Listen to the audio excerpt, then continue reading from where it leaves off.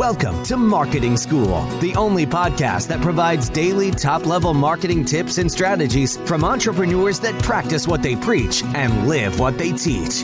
Let's start leveling up your marketing knowledge with your instructors, Neil Patel and Eric Siu. All right, so we're going to talk about 7 marketing tools for Q2 of 2023 because these episodes always hit. So I'll start with number 1. Number 1 is Riverside.fm. So we've been raving about Riverside.fm. Sadly, I passed on the chance to invest because I'm an idiot, but it is a great podcast tool. So what I mean by that is the quality. Neil and I have never seen such high quality where we look so much better on camera. It's easier for my team to come in and just edit stuff. It's easier to export stuff into shorts. It's easier to export stuff into other tools that we use too, which I'll talk about in a little bit as well. It just makes the podcast experience so much better. It actually automatically exports a transcript using AI, and then we just dump that into ChatGPT and have it summarize for us. So it's giving us a lot more efficiency, a lot of time savings. We actually regret not coming to Riverside earlier because we could have started using it like 1 or 2 years ago. Number 2, Chris, when you're creating content, whether it's video or audio content, there's always background noise and you got to pay for editors. It's so much easier to just use Chris. It blocks off the background noise, like my kids watching TV or they're making noise, and it won't end up showing up in the audio, and you will have much better social content that you end up creating, and it's much easier because then you don't need to pay for editor. Number 3, the other tool I wanted to talk about was Descript. So we combine Riverside with Descript, and Descript, what it does is it will take the videos or the podcasts that you do and it'll automatically remove the filler words. So yesterday we did a reaction video and it was about 35 minutes or so, and we had about 350 stop words. And so we removed all of those. And it also syncs them up. Like I just used a stop word right there with the right? So the right is also a stop word too, by the way. But anyway, point being, Descript will help professionalize a lot of the content that you're putting out, and our editors love using it. Yeah. Number 4, Midjourney. If you look at where people are spending majority of their time and attention when it comes to digital, it's going to be social. And with social, you can do extremely well if you're just creating enough social media content. With Midjourney, what they'll end up doing is they'll help you end up creating a lot of your visuals. And we've actually taken a lot of the images they created, run them through Google image search, doing a reverse lookup, and they're unique. Doesn't mean that they will be 100% of the time, or doesn't mean that they're not breaking copyright laws. You know, I'll let an attorney figure that one out. But what we found is you can tell them anything like, show me a lion in space, black background, in a spacesuit that has the logo NASA on it in 8K, and give me like 5 variations of it. And they'll send it to you. And then you can pick and slice and dice, and you'd be like, oh, make the suit pink in color instead of white. And you'll just see tons and tons of different variations of it. And it's really, really cool, which will just help you create a lot of social content.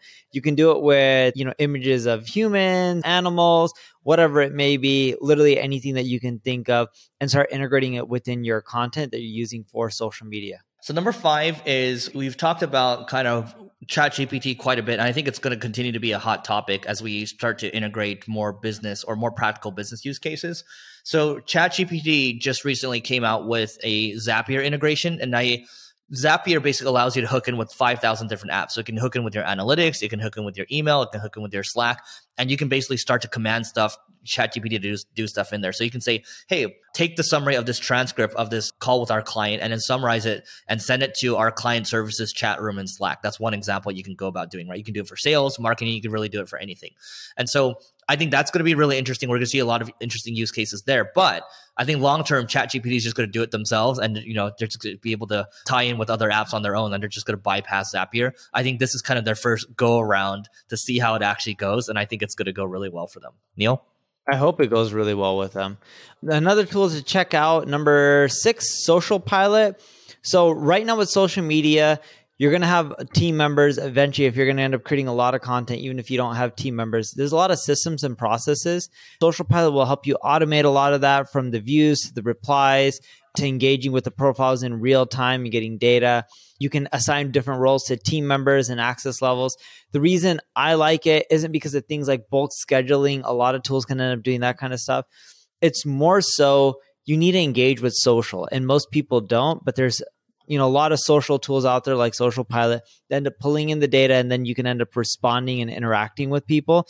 If you don't interact with people on social, you'll find that it won't convert for you as well in marketing. And we're seeing that to be more and more true over time. So make sure you engage. You can pick any social tool that really helps you manage the responses and the comments, but that's the key. You need to actually take the time, look at all of them, and respond, or have someone on your team do it.